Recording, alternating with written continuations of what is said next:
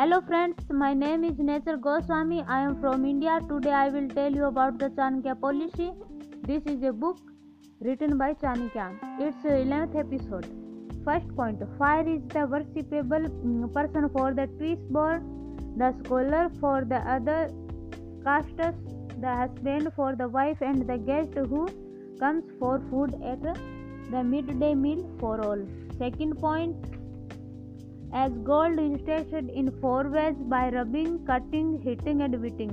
So a man should be tested by those 4 things: his renunciation, his conduct, his qualities, and his action. Third point, a thing may be dreaded as long as it has not taken you, but once it has come upon you, try to get rid of it without hesitation. Fourth point, though persons be born from the same womb and under the same stars, they do not become alike in disposition as the 1,000 fruits of the Badari tree.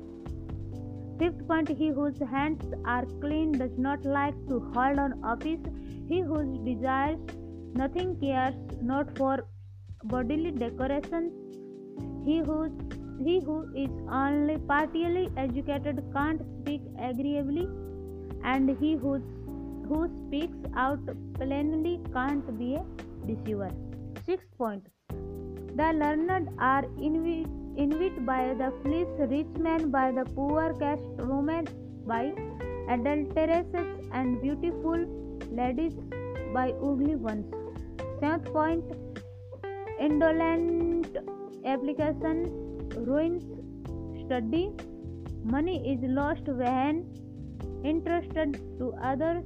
A farmer who sows his seed spiritually is ruined, and an army is lost for want of a commander.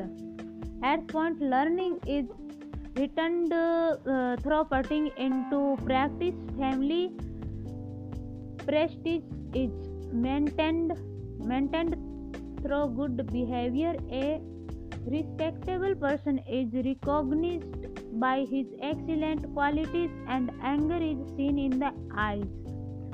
Ninth point, religion is persuaded by wealth, knowledge by diligent practice, aching by conciliatory words, and a home by a dutiful housewife.